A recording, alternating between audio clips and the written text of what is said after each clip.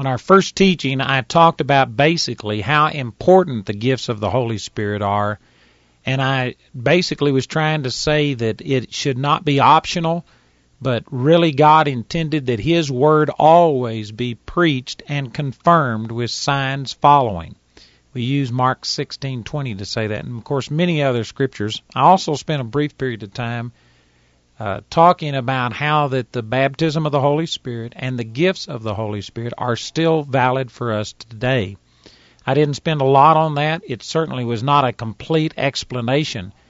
But since there are so many people in the body of Christ today who believe that the gifts passed away with the apostles, or they believe that they aren't important and necessary for us today, I felt that I had to at least address those things as we begin to start talking about how to flow in the gifts. On this second teaching in the three teaching set on how to flow in the gifts, I want to just talk about something that is very simple. Matter of fact, it is so simple it may be overlooked. Some of you may not really understand the importance of it. But in my estimation, I believe that the number one reason that people who believe in the baptism of the Holy Ghost and believe in the gifts of the Holy Ghost do not flow in those gifts is because they have misconceptions about how God operates these gifts. There's a couple of things. First of all, out of 1 Corinthians chapter 12, the Apostle Paul here was talking about the gifts of the Holy Spirit, and I'm not going to give a complete teaching on the 9 gifts of the Holy Spirit that were listed here in 1 Corinthians chapter 12. Let me just say that these 9 gifts that are listed in 1 Corinthians 12 are not all-inclusive. There's also 7 gifts that are listed in Romans chapter 12, and I'm not sure that that's all-inclusive. In other words, this is just talking about how some of these gifts operated, but this doesn't mean that these are the only supernatural giftings that God operates in people. But let me just break into the midst of some of the things that are being said here by the Apostle Paul. And it says in 1 Corinthians chapter 12, in verse 7, it says, "But the manifestation of the Spirit is given to every man to profit withal." Now again, you could take this in context and probably get a lot more out of it, but the point I'm wanting to make here is that God gives gifts of the Holy Spirit to every born-again believer who will receive the Holy Spirit and His gifts. Every person has gifts. And there's a lot of people that don't recognize that. The truth is, according to this scripture, that all born-again, Spirit-filled believers have gifts of the Holy Spirit given unto them. And it says in this same context right here that the Holy Spirit gives to every man severally as He wills. In other words, what that is saying is that every person has not only one gift of the Holy Spirit, but several gifts of the Holy Spirit potentially. I've heard some people teach that you can actually operate in every single one of the gifts of the Holy Spirit. I'm not sure that that's true, but this verse, this is 1 Corinthians chapter 12, verse 11, says that the one and the selfsame Spirit dividing to every man severally as He will. So these scriptures say that every born-again, Spirit-filled person who receives the Holy Spirit has at least one or possibly several gifts of the Holy Spirit in them. Now that it has to be a position that you start from that God has already given them. And it's more a matter of discovering what your gifts are than it is trying to get God to give you gifts. Now that's one very important misconception that most people have. Most people do not believe that you already have these gifts. They believe that you have to do something to obtain them. But the Scripture teaches that you already have them. And then probably the biggest hindrance that I have experienced in my own life and in dealing with other people is this concept that the gifts of the Holy Spirit come and go at God's whims. Now, you may not phrase it that way, but I can guarantee you that if you are one of those who have been around people who believe in the gifts of the Holy Spirit and operate in it, you have heard statements that lead to the conclusion that God just comes and goes upon people, and that the gifts of the Holy Spirit only operate at certain times. The Holy Spirit is easily offended. I'm sure that many of you have been in a service where the minister would stand up and say, "Don't anybody move. You might grieve the Holy Spirit." I actually heard a sermon by a man one time who preached that if you chewed gum, that it could grieve the Holy Spirit, and that was showing disreverence, and it could quench the Spirit in a service. Now, most people would say, "Oh, that's a little extreme," and I don't believe that, but they might believe that same principle that, nobody can get up and move around, everybody has to be still during the service. I certainly don't believe that that has a scriptural foundation. The Bible does say that we can quench the Holy Spirit, but it's not talking about moving around and things like that during a service and our religious traditions, and that you have to wear robes and that you have to be dignified and look sour and pale and anemic, and those kind of things are just religious concepts. In Jesus' ministry, he certainly operated in the gifts of the Holy Spirit, and I can imagine that his meetings were like a circus. I mean, he had thousands of people there, and there were children there. We know that from Mark chapter 6 when he fed the multitude. There was a young lad there who had, of course, the 5 loaves and the 2 fish. So there were children there. There's no way that children just were sitting perfectly still. Also, you got to remember that they didn't have restroom facilities out in the wilderness. I mean, there was thousands of people there. They stayed for days. They had to relieve themselves. There had to be people getting up and moving around and walking out to the edge of where all the people were to take care of that business. There were also hecklers over there, the scribes and the Pharisees and the Herodians that heckled Jesus, and we have scriptural accounts of how that they called out to him. Also, people were being healed. Demons were coming out. This whole concept of that you can't move and that you'll grieve the Holy Spirit, and that the Holy Spirit is so sensitive that if you do something wrong, he'll just leave, that the gifts come and go based on some intangible thing that we cannot understand. I really believe that that is a huge hindrance to flowing in the gifts of the Holy Spirit. I personally believe, based on Scripture, and I'm going to be sharing some of this with you, that the Lord is always, always, always ready and willing to flow through us, through the gifts of the Holy Spirit, to minister to people. And it basically just comes from the fact that God loves people. And it doesn't matter who you are ministering to. It doesn't matter who you're around. It doesn't matter if you think that they're a spiritual giant.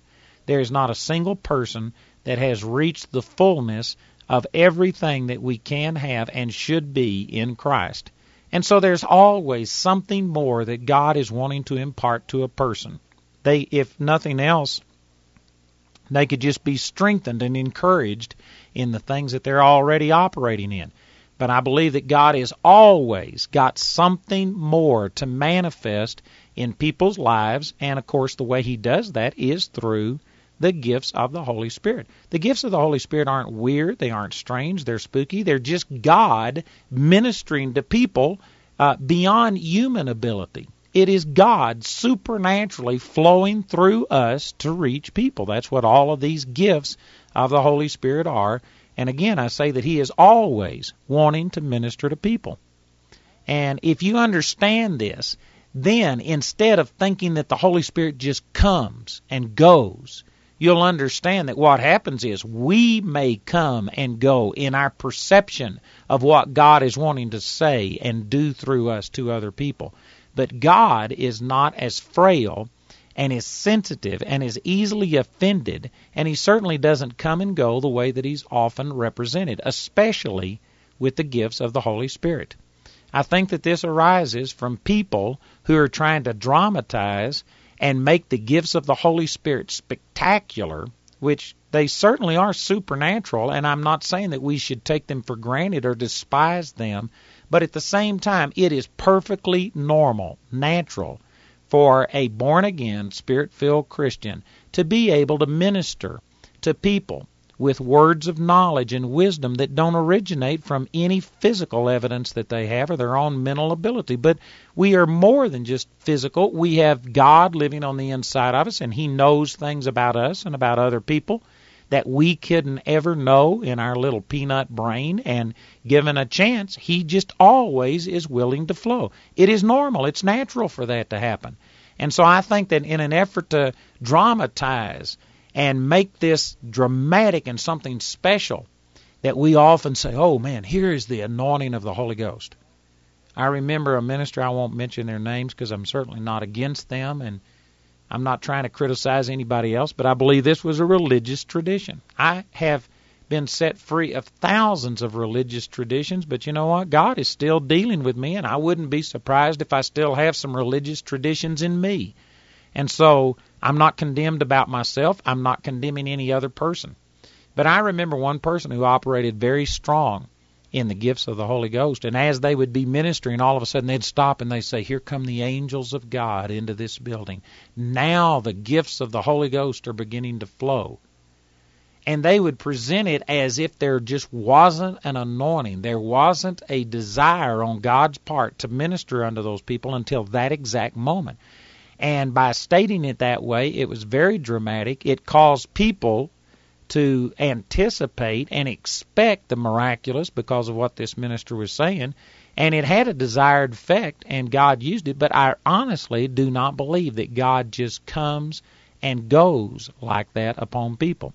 And on the other side of that coin, I've been around many ministers who are praying for people and flowing in the gifts of the Holy Ghost and seeing great miracles happen, and then all of a sudden they just say, well, the anointing's lifted. I can't pray for anyone else.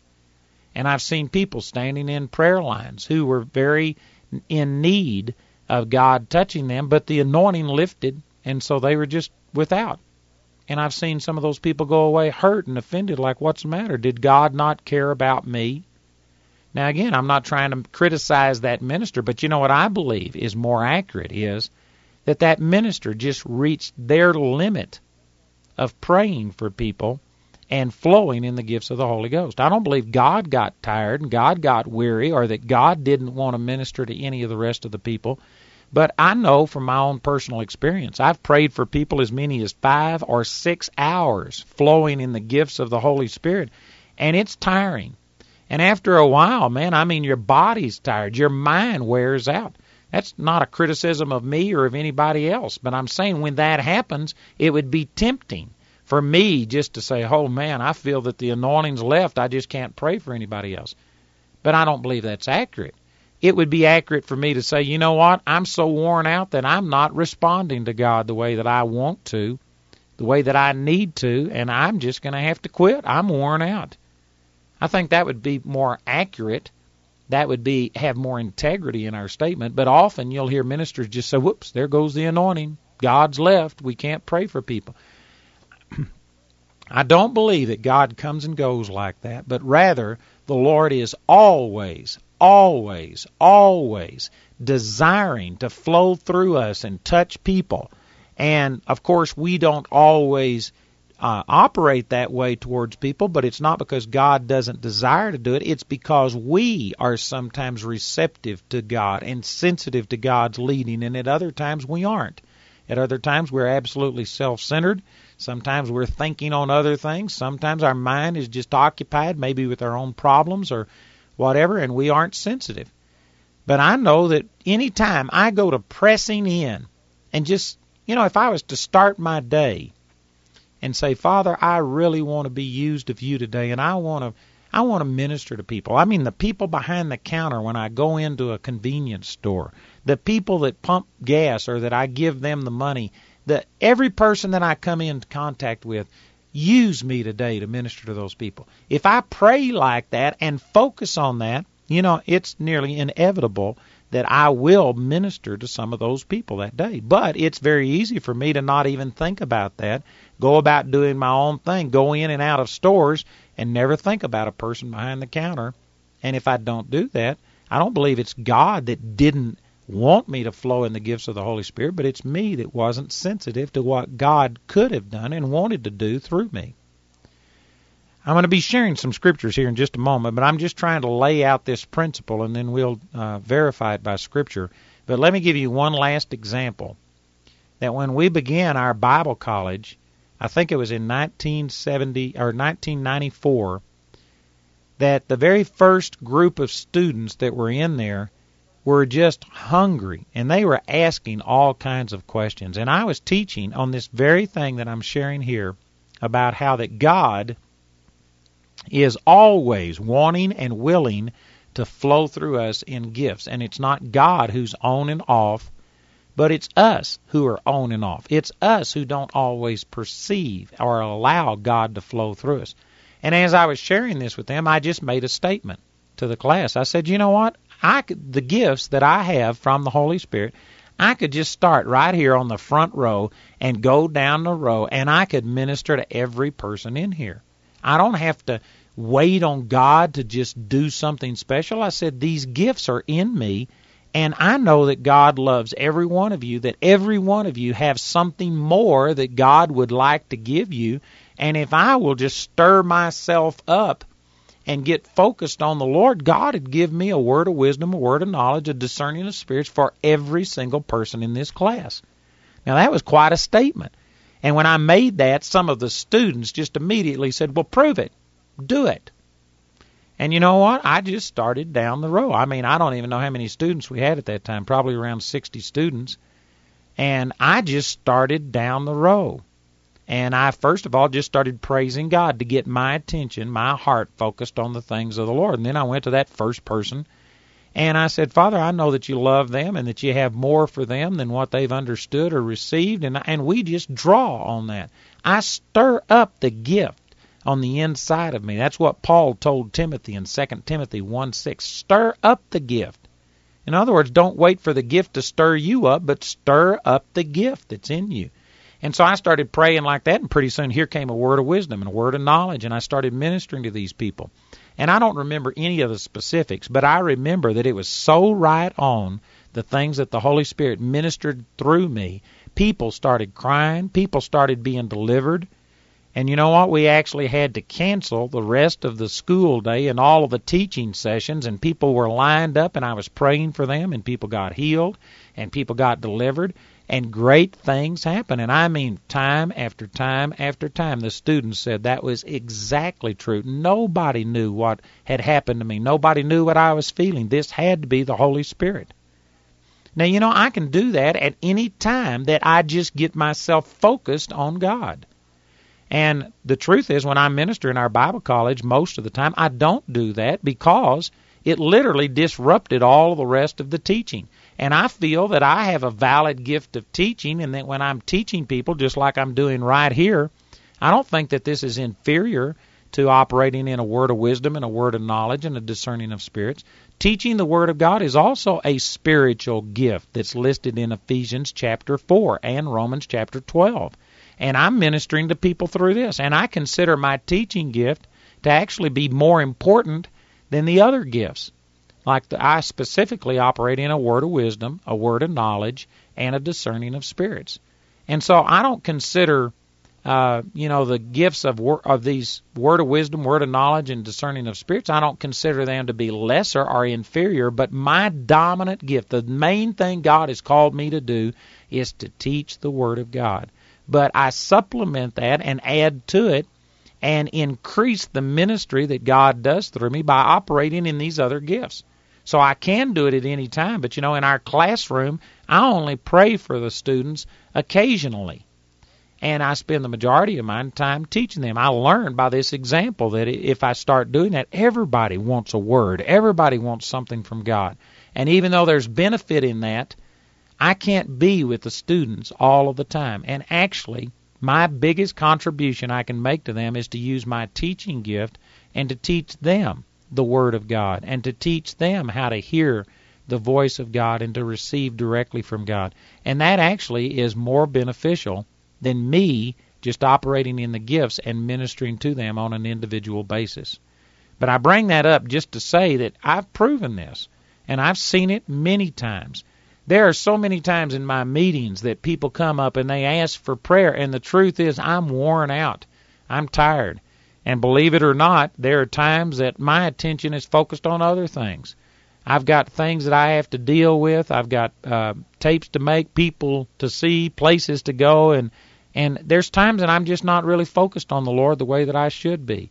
And if I didn't hold this truth that I have just shared with you, that God is always wanting and willing to flow through me through these gifts of the Spirit, if I didn't believe that, then there are times that I just wouldn't pray for people. I'd say, well, I just don't have anything. God hasn't given me anything, because I just honestly am not focused on the Lord sometimes. But because of this truth, I know that God is always wanting and willing to minister, so therefore when the need arises, I stir myself up. I just get into a place where my mind is focused on the Lord. I know that that's the nature and the character of God, and I allow Him to flow through me. And because of that, since I've understood this, I can flow in the gifts of the Spirit nearly at all times. And again, the few times that I just don't seem to be able to connect, it's not because God isn't switched on and communicating.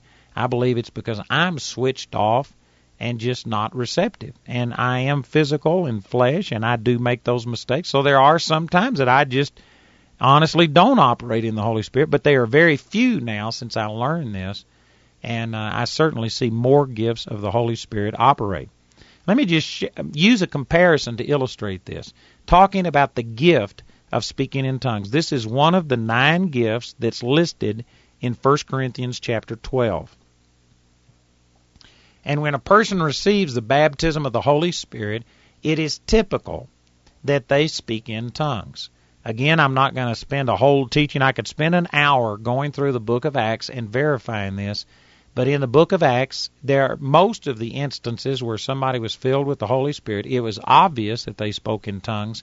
And in the other instances where it may not mention that they spoke in tongues, it's inferred that something happened that the people could hear or see. There was a visible, audible effect that the Holy Spirit had in their life. And to be consistent with the obvious times in the book of Acts where the Holy Spirit was received, it would make sense that it was the gift of speaking in tongues.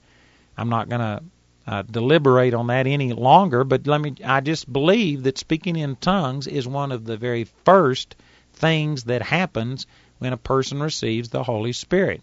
And this gift of speaking in tongues is exactly like I've been describing here about all of the gifts of the Holy Spirit.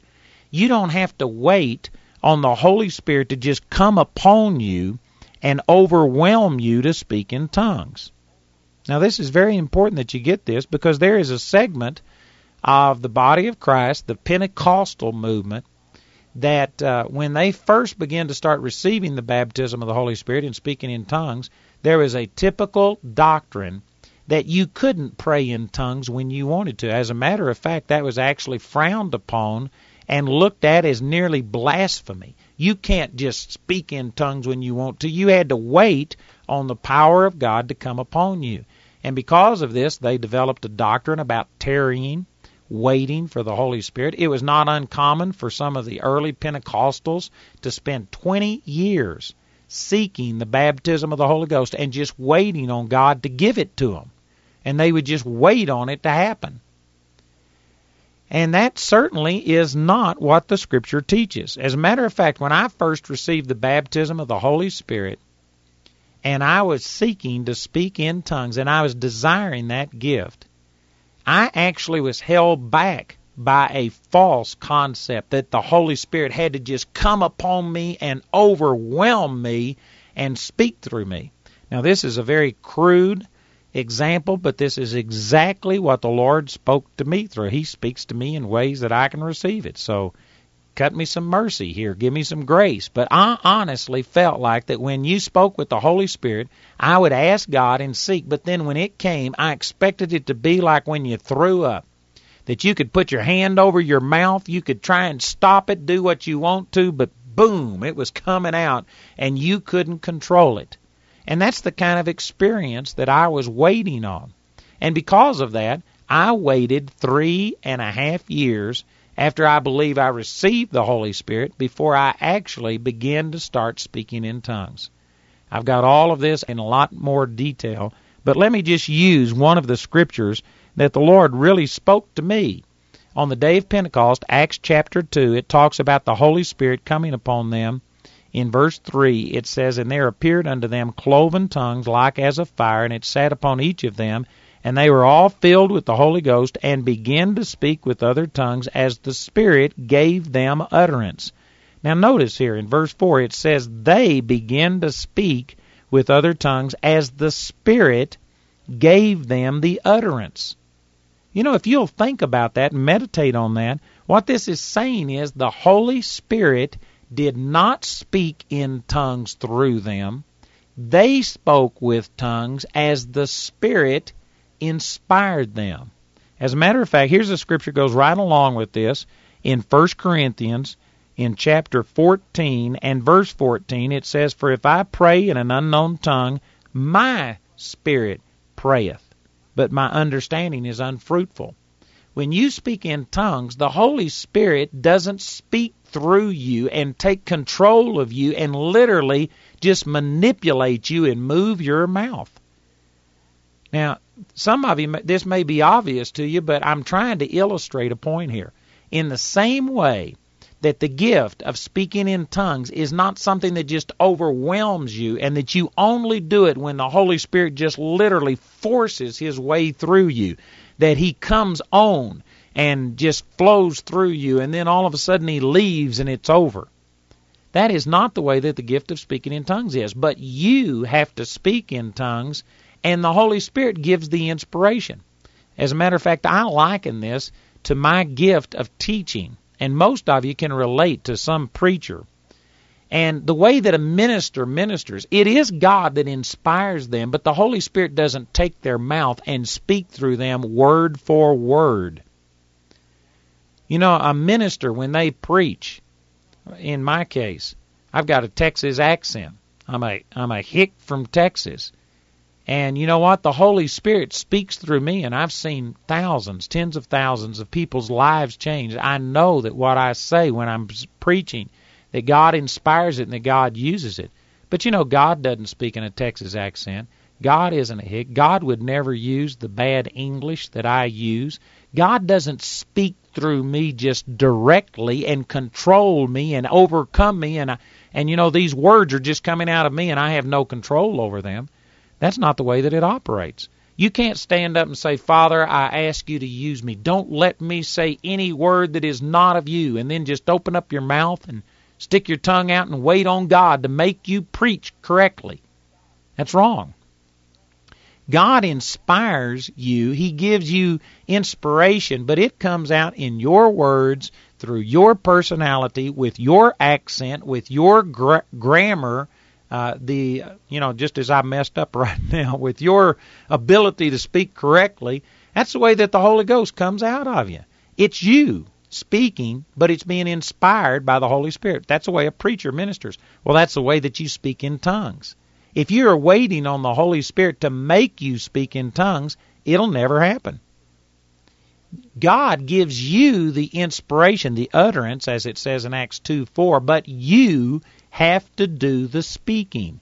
In Mark chapter 16, verse 18 or 17, it says, "These signs shall follow them that believe. In my name they shall cast out devils. They shall speak with new tongues." You do the speaking. The Holy Spirit does the inspiring. And again, in 1 Corinthians 14:14, if you pray in an unknown tongue, your spirit is praying. Not the Holy Spirit, but your spirit. The Holy Spirit inspires it, but it is your born-again spirit that does the praying. And so because of this, what I'm saying through all of this is that you are the one who speaks in tongues, and you can initiate speaking in tongues at any time. Again, if you go back to 1 Corinthians chapter 14, look at some of the statements that the Apostle Paul made about speaking in tongues. In verse 15, this is 1 Corinthians 14:15, he says, "What is it then? I will pray with the Spirit," that's talking about speaking in tongues, "and I will pray with the understanding. I will sing with the Spirit, and I will sing with the understanding also." Notice he said, "I will." It's a decision. It's a choice. I will pray with the Spirit. I will sing in the Spirit. He goes on down in verse 18, and he says, I thank my God I speak with tongues more than ye all. And this is, if you take it in context, what he's talking about here is he chose to speak in tongues. He prayed in tongues more than everybody. It's not that God just moved upon him more than everybody, but Paul said, I speak in tongues more than you all. I believe that he was saying more than all of you put together. And it was because he willed to do it. He chose to operate in this. Here's some more scriptures that would go right along with this.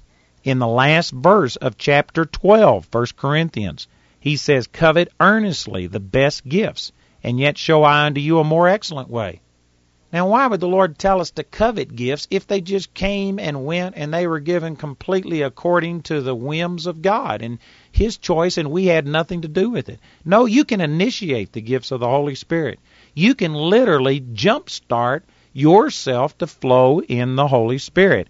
And down in chapter 14, verse 1, follow after charity and desire spiritual gifts, but rather that you may prophesy.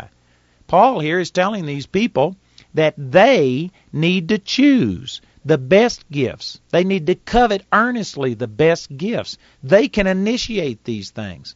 Again, I refer to 2 Timothy 1:6, where Paul told Timothy to stir up the gift that was in him, which was given unto him by the laying on of the hands of the presbytery. So see, all of these things I'm talking about are about how you initiate the gifts of the Holy Spirit. And then the very context of 1 Corinthians chapter 12, 13, and 14, Paul is telling these people how to use the gifts of the Holy Spirit and proper conduct to use in the gifts of the Holy Spirit.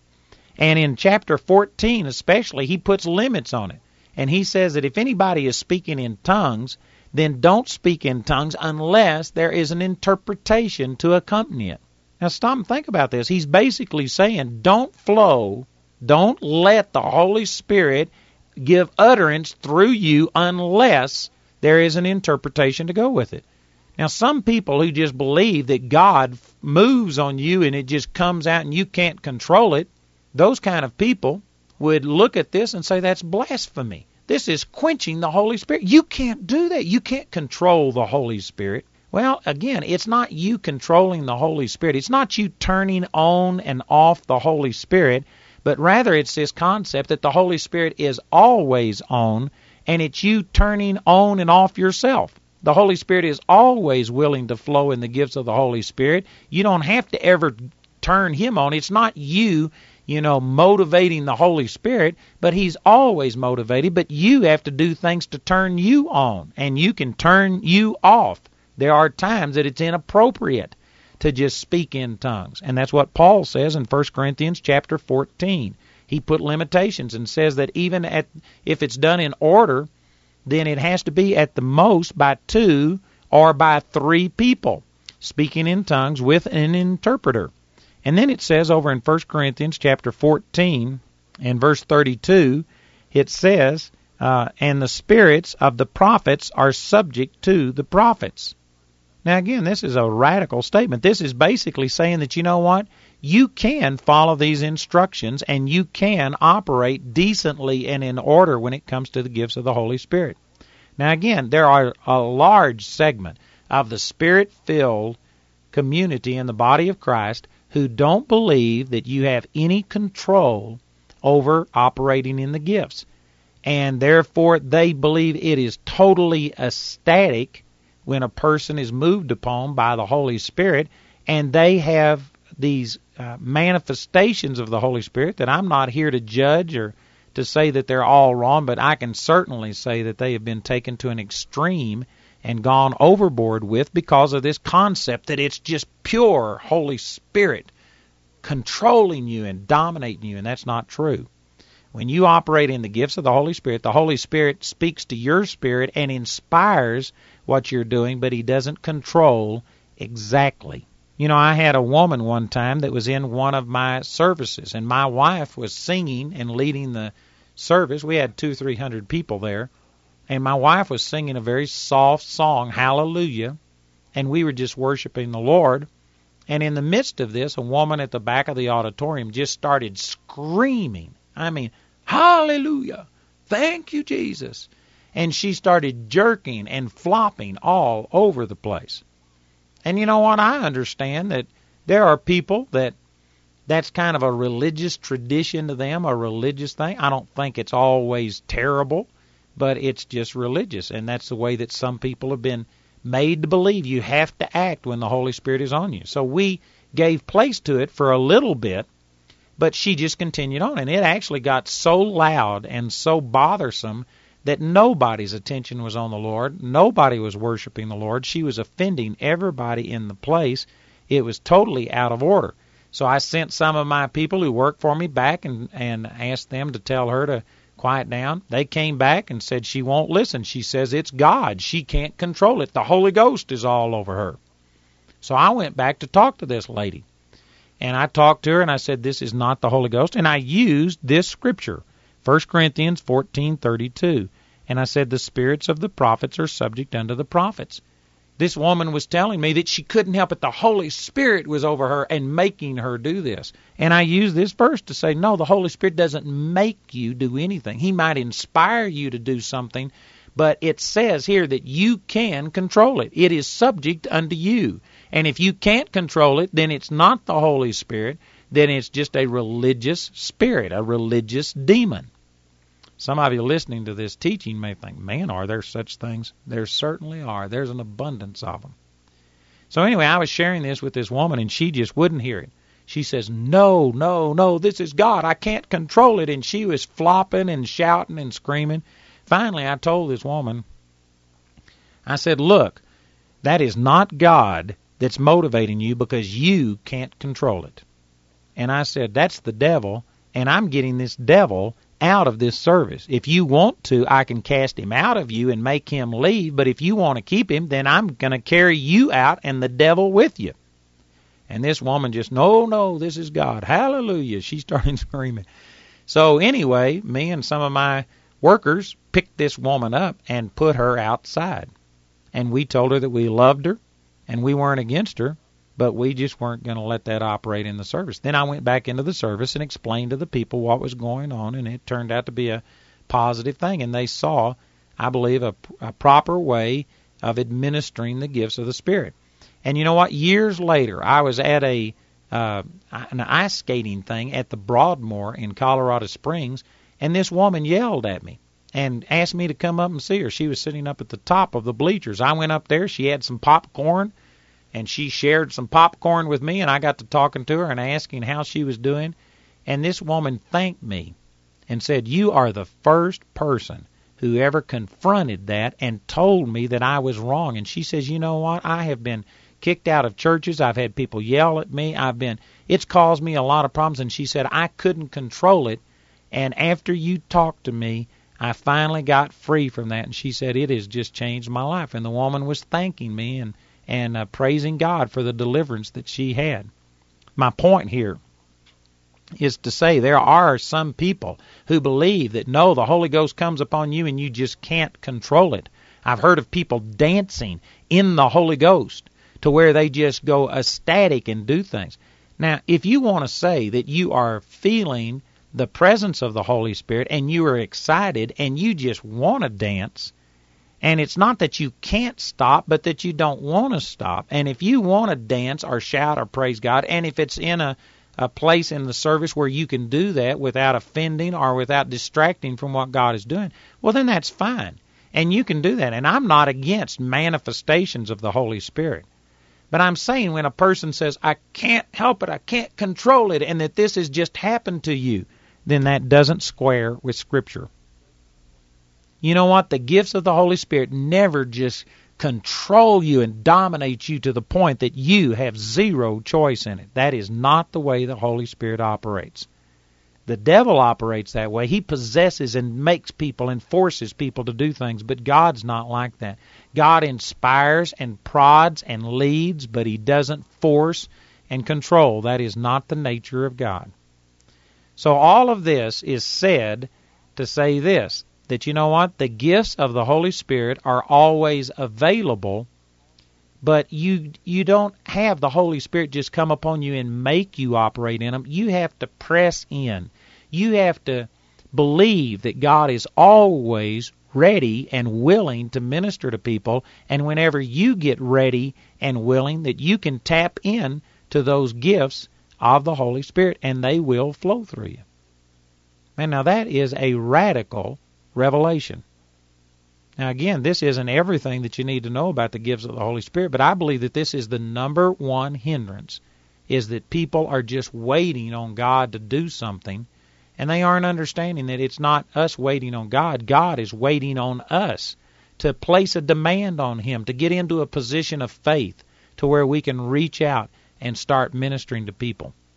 Now, you have to already know some things about the gifts of the Holy Spirit, but this is talking about how you flow in it. I'm not trying to identify what these gifts are and tell you all of the ways that they work. To be truthful with you, I operate predominantly in a word of wisdom, a word of knowledge, and the discerning of spirits. And those are the things that I'm really familiar with, and I don't understand all the rest of the gifts of the Spirit. I've done a lot of studying on it. I could teach and tell you what so many people have said about it. I can make some comments and benefit to a degree, but I still don't understand it all. Some of you may think that's terrible, but take heart, because you know what? Even though I don't understand it all, I do operate in the gifts of the Holy Spirit. I mean supernaturally. At one time or the other, I've operated in all of these 9 gifts of the Holy Spirit that are listed in 1 Corinthians chapter 12. I don't believe that they are like resident gifts on the inside of me, but in circumstances where I've had to, I've drawn on it because there was just a need and nobody else was present. And so I believed God for the gifts of healings or the gift of miracles or the gift of faith, and I've operated in them. I've operated in speaking in tongues and the interpretation of tongues, but I don't do that often.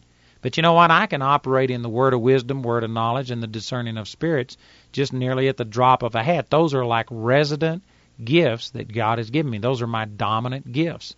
It's possible that maybe I've only exercised myself in that area and all the rest are available to me. I don't totally understand it all yet, but my point is that I've seen great things happen and I don't understand it all. That ought to encourage you that you don't have to be a rocket scientist and have it all figured out. But if you would just take the few things that I'm saying here and understand that God is always wanting to flow through you in these gifts, and all you got to do is stir yourself up, stir up the gift that's on the inside of you, well then you can flow in the gifts of the Holy Spirit. Quickly, let me just give you some personal testimony about how I began to start flowing in the gifts of the Holy Spirit. First of all, I was convinced that the baptism of the Holy Spirit and the gifts of the Holy Spirit were for us today. I experienced the baptism, I started speaking in tongues, and then I started coveting these other gifts. And the ones that I wanted more than anything were the word of wisdom, the word of knowledge, and the discerning of spirits. I could give you reasons for that, but anyway, that's just the way it was with me. So I wanted those things. And I believed that God had given them to me, but I didn't know how to make them work. So this was while I was still in the Baptist church. I went to a Baptist church encampment, and I was the youth director in the Baptist church, and I took a bunch of youth with me. But when I went that week, I had already determined that, God, I am seeking you with my whole heart, and during this week at this youth camp, I want to have you give me a word of knowledge and a word of wisdom and a discerning of spirits, and I want those gifts to function in me. And I didn't know how to go about it, but I just was expressing the desire, and I said, God, teach me. Show me how to flow in these gifts. So the very first night of that youth camp, there was about 1,000 kids there, and a young guy came down, and he started crying and he was very emotional. He cried out for God to save him. Remember, this is in the Baptist church, and this is as emotional as Baptist ever got, was over somebody getting saved. And he just started screaming, and then he says, I'm saved, and it was dramatic, and people started clapping and getting excited. And as I watched this, I just discerned in my heart that that wasn't the Spirit of God that was on him. And I had the word of knowledge saying, he is not saved. That is false. It's fake. And when I thought those things and discerned it, my first reaction is, man, that's critical. Why are you questioning this guy? Who are you to question him and to say these things, and I was just about to dismiss those thoughts when all of a sudden I remembered that I had been asking God to give me a discerning of spirits and a word of wisdom, a word of knowledge. And I thought, how do I know that this isn't God? I mean, it certainly is out of character for me. I wouldn't have normally just judged a person like that on sight and have no knowledge about what was going on. And so instead of dismissing those thoughts, I just kind of filed them away. And I said, God, if this is you, I don't know if it's you. And if it is, I don't know what to do with it. I said, you'll have to just somehow or another confirm this to me and show me. So I went to bed that night. The next morning I got up and I was visiting with the girl whose father ran that camp. So she lived there, and year after year she saw all the people who came to that camp. And she told me about the guy who came down that previous night and said he does this every year. He claims to have this great miraculous conversion, and he gets everybody's attention, but he's a dope dealer, and he does this just to manipulate people and to gain their confidence, and he sells dope every year at this conference. And when she said that, I mean, it's just like, man, God struck me and said, see, exactly the way I discerned it, exactly the way I thought about it, and all of a sudden I knew, man, this was God. I literally heard from God. Now, see, I discerned that was not God's spirit, that was an evil spirit that was motivating that guy. I had a word of knowledge that what I was discerning meant that this man wasn't saved. And then the next thing is a word of wisdom. A word of wisdom is just what to do about this knowledge or this discernment. In other words, it's not good enough to know something or to have a word of knowledge about what the problem is. God would never lead you to just tell a person the problem and then leave them there just to show that you had a gift. No, these gifts, see, will function together.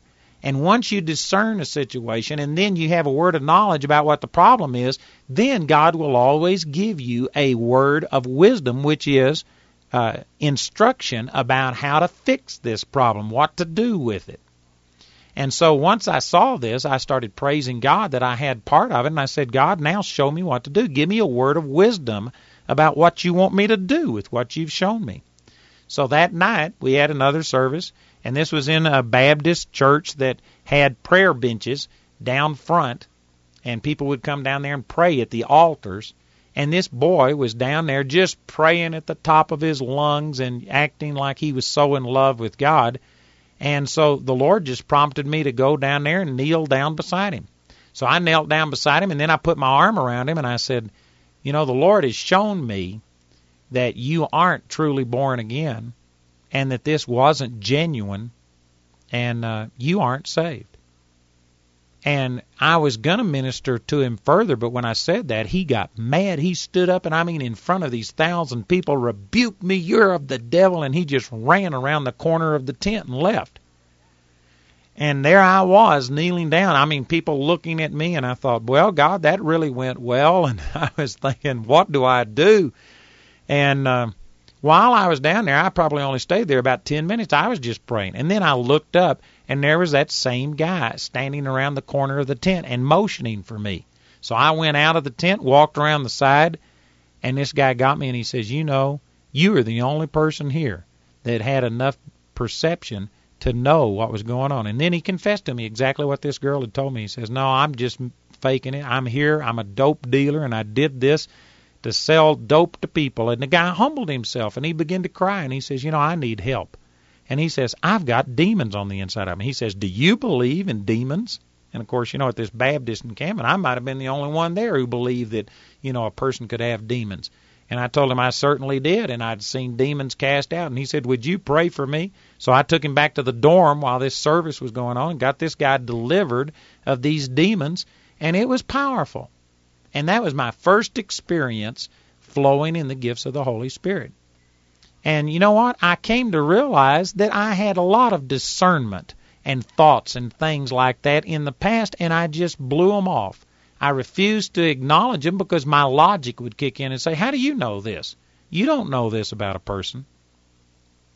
I need to put a little disclaimer in here or a word of caution that somebody may be listening to this and saying, well, you know what? I've had this discernment of spirit. There's lots of times I've felt things. And so you are maybe being emboldened to just whatever thought comes through your head to speak it out and claim that it's a gift of the Holy Spirit. This is not justification for you having a critical spirit. A critical spirit and a discerning of spirits are two different things. There are some people that are just negative about everything. And you know what? If you always see the wrong side of everything, sooner or later you're going to be right about something, because there's a lot of negative things.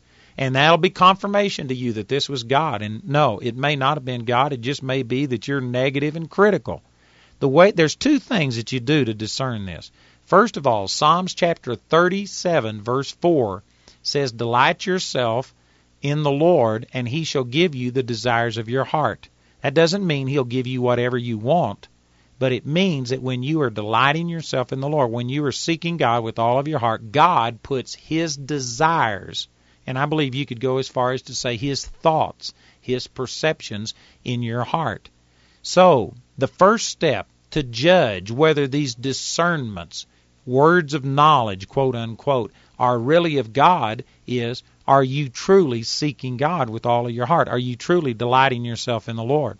If you aren't, and if you aren't confident that you are putting God first place in your life, then you don't need to follow any of your discernment and your thoughts. That's dangerous, because you can also hear the devil or your own thoughts as well as God's thoughts. So no, you can't just go on this discernment. Then the second thing that you do, if you are truly seeking God, well, you still have to make it line up with the Word of God. I mean, what if the Lord had told me, that something about a person that just violated Scripture? What if the Lord, I can't even think of an instance right now, but if the Lord had given me, or I thought the Lord had given me a word about a person, but it was just contrary to Scripture. Let's say, for instance, something that's absurd. If I felt that, boy, God is telling me that he wants this person to go out and commit adultery, and I think that's what I've discerned, and that's a word of knowledge from the Lord. Well, see, I could put that up against the Bible, and God will never lead any of us into sin. That would violate the principle of the Scriptures. So no, that wouldn't be God. I don't care how passionate I feel about it, how strongly I feel about it. If it violates Scripture, then no, that's not a true discernment from God. So you always take all of these discernments or thoughts that you have, and you first of all say, am I seeking God with my whole heart? So therefore, can I trust that God is putting this discernment, these desires into my heart? And secondly, is what I'm thinking or feeling line up with the Word of God? And if it doesn't, then it doesn't matter how strongly you feel about it. You don't go with it. You don't say it. But see, my heart was pure in this instance that I gave you, and it is scriptural that there are people, Scripture teaches that there were tares among the wheat. There are people who profess that Jesus is Lord, but they aren't possessors of it. And so everything lined up with Scripture, and I waited until it was confirmed, and then I acted on it, and therefore I got good results. Right after that, on the way home from that meeting, I was really excited because I knew now that I did have gifts of the Spirit, and I had seen them operate in me. So on the way home, we stopped at another little Baptist church on the way back to the Dallas-Fort Worth area where I was living. And as we stopped in this little church, I was so excited that I had the gifts and that they had operated that I was praying, and I was saying, God, show me something else about somebody. Help me to be a blessing to someone else. And there was a woman standing in front of me as we were, doing the praise and worship service. And I just began to pray for this, and all of a sudden I couldn't see this woman's face. There was nothing about her demeanor. I couldn't see her face, so I couldn't tell if she was crying or if she looked like she had a problem or anything like that. It's just all of a sudden I just knew that this woman was having marriage problems and that she was on the verge of divorce. I just knew it.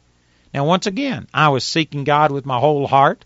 And does that line up with Scripture that, yes, those things do happen and that people do have marriage problems? And, well, of course, all those things are true. So I was emboldened, and when they said, turn around and tell somebody hi, this woman turned around to talk to me, and I just looked at her, and I said, God just showed me that you're having marital problems and that you're on the verge of divorce. And before I could even say anything else to her, I was going to go on and say, I want to pray with you and stuff. But you got to remember, this was in a Baptist church, and people aren't used to things like that. That woman grabbed her purse and ran out of the church and got in her car and left. Now, you know what? I probably didn't use that as well as I should. Today, what I would do, especially if I was in a Baptist church, I would have said something to this woman to the effect of, I know that this may be a little strange to you and you may not understand, but I'm not trying to be, condemning or anything. It's just that I feel God's impressed me that you're having a problem in your marriage. Is that true? I would have been a lot milder. I've grown, and it's not that the gifts have all of a sudden gotten better in me. The gifts are the same all the time. I'm just getting better cooperating with them. So I probably didn't do everything exactly right, but you know what? I don't know I know that her reaction showed me that I must have struck a nerve. And even though I don't know what happened, and even though she left, and that wasn't a totally positive situation, it encouraged me that, praise God, I was on target. And you know what? I started operating in the gifts of the Holy Spirit, and I've made some mistakes along the way. See, this is another problem. People will think that because they have this concept that when you operate in the gifts of the Holy Ghost, it is pure Holy Spirit, and that there is zero flesh or error in it. Well, then, therefore, if they were to be found out that they made a mistake and that they didn't do it exactly right, they would just fall apart like a $2 suitcase and think, oh, I've sinned against God and this is terrible. And it would discourage them from ever operating in the gifts again. Well, would you think that about a minister who ever said something wrong and then had to go back and says, you know what, God's shown me that I didn't say this right? No, see, we would look at that and say, well, no, he was just up there talking about the Lord, and, you make mistakes, and we would give a person like that mercy. Well, when a teacher is teaching, did you know it's the same thing as a person operating in the gifts of the Holy Spirit? I have a gift of teaching, and yet I've had to go back and correct. I gave the wrong scriptural reference. I was quoting the scripture. I gave the right point. I just didn't say it exactly right. Well, see, we understand that happens in an evangelist, in a pastor, in a teacher, but when it comes to operating in the gifts of the Holy Spirit, some people think that there's zero room for error. That's not true. When I pastored a church, I taught on these gifts of the Holy Spirit. We encouraged our church members to flow in the gifts of the Holy Spirit and to practice. I know that sounds terrible to some people, but doctors practice medicine. They even put it on their signs, family medical practice. They give you a tablet, and they say, go home and try this, and if it doesn't work, come back and I'll give you another one, and we'll try that. They're just practicing on you and charging you big bucks for it.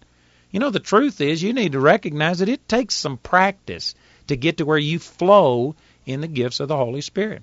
So we told the people in our churches that God will inspire you, but it's going to come out through you, and you could actually have the heart of what you're saying be of God and yet put some things with it that might not be completely accurate. That's the reason that the Scripture says that when you prophesy in the church, that the other prophets are supposed to sit and judge what has been said by the first one. In other words, there is possibility for error. And so we told our people this. They started operating in the gifts, and I can remember an instance that one time a person got up and gave a prophecy, and then I got up and judged it, as the Scripture told me to do, as the pastor of that church. And I said, you know what, I think that the heart of what you were saying was right, and I complimented them, and I said, right up until this point, I believe that you were being led by God in what you said, but you got a word from God, and then you made a paragraph out of it. I said, if you would have just stopped right there, everything would have been fine, but then you started adding to it and making application, and I think that this was wrong, and I showed them Scripture. They understood it, and it encouraged them. And because of this, people weren't intimidated. They understood that God can inspire them, but they can make mistakes, and they can add to what God is saying. And it doesn't mean that you're of the devil or a bad person or demon-possessed. It just means that you aren't a spiritual giant yet. You're still green and growing. I tell you, if people would understand this about the gifts of the Holy Spirit, that the Holy Spirit doesn't force himself, you have to stir yourself up, the gift that's within you, and then the Holy Spirit just inspires you. It's going to come out through you, through your personality, with your accent, according to your knowledge. And there is room for error and mistakes. That's the reason that the Scripture says that we have to sit by and judge. We just don't let anything be said at all. We have to judge those things. And that, you know what, you can initiate the flow of the Holy Spirit, not because you're turning Him on, but you're turning yourself on. And you can also stop the ministry of the Holy Spirit. And that's what the Scripture says, that you have to stop. If there's already been 3 prophecies in tongues with an interpretation, then just stop. Don't allow it to go anymore. And that's not wrong. The Holy Spirit gave those rules and inspired it. If you could get the concept that I've been discussing in this teaching, it's not everything that you need to know about the Holy Spirit, but you know what? It is, in my estimation, probably the most beneficial thing as far as just reasons why people don't flow in the Holy Spirit. It's because they think that it is totally as God wills. No, I believe that God is always willing to move and to touch people through His supernatural manifestations of the Holy Spirit. And it's not God who's on and off, it's us who's on and off. And we can increase the number of times that we are sensitive to the Holy Spirit. We can increase the gifts flowing through us just by desiring them and believing that God is always wanting to minister to people. And I tell you, this is a simple truth, but it's profound. And I encourage you with this, that if you would just take this truth and take some of these scriptures that we've talked about, go back to that example of speaking in tongues, and as the same way that you've received the gift of speaking in tongues, recognize that the other gifts of the Holy Spirit will flow through you. You can stir up the gift that's within you, 2 Timothy 1:6. And as you do that, you will see God begin to start flowing through you. And don't be afraid to make a mistake. It is better to make a mistake and yet begin to grow and learn and improve than to never make a mistake and not do a thing. I tell you what, if you are a kid trying to ride a bike, you are going to fall off. You are going to be wobbly at first. There's just a learning process that goes along with it. And if a kid is afraid to ever make a mistake to fall off of his bike, then he'll never learn to ride a bike. A person who is afraid that they are going to do something wrong and that it won't be pure Holy Spirit, and they're just waiting on God to take them and to make them talk and to make those gifts flow, you're never going to flow in it. You need to recognize that, no, God is always on. It's us that's on and off. You need to turn yourself on, get into a position where you stir up those gifts and not be afraid to make a mistake and not be too proud to be corrected. And make sure that the gifts are always for the other person, not for yourself. I encourage you to just recognize that God is always on. He's always wanting to minister to people, and whenever you put yourself into agreement and make yourself sensitive to God, He will flow through you with gifts of the Holy Spirit. That is a powerful truth.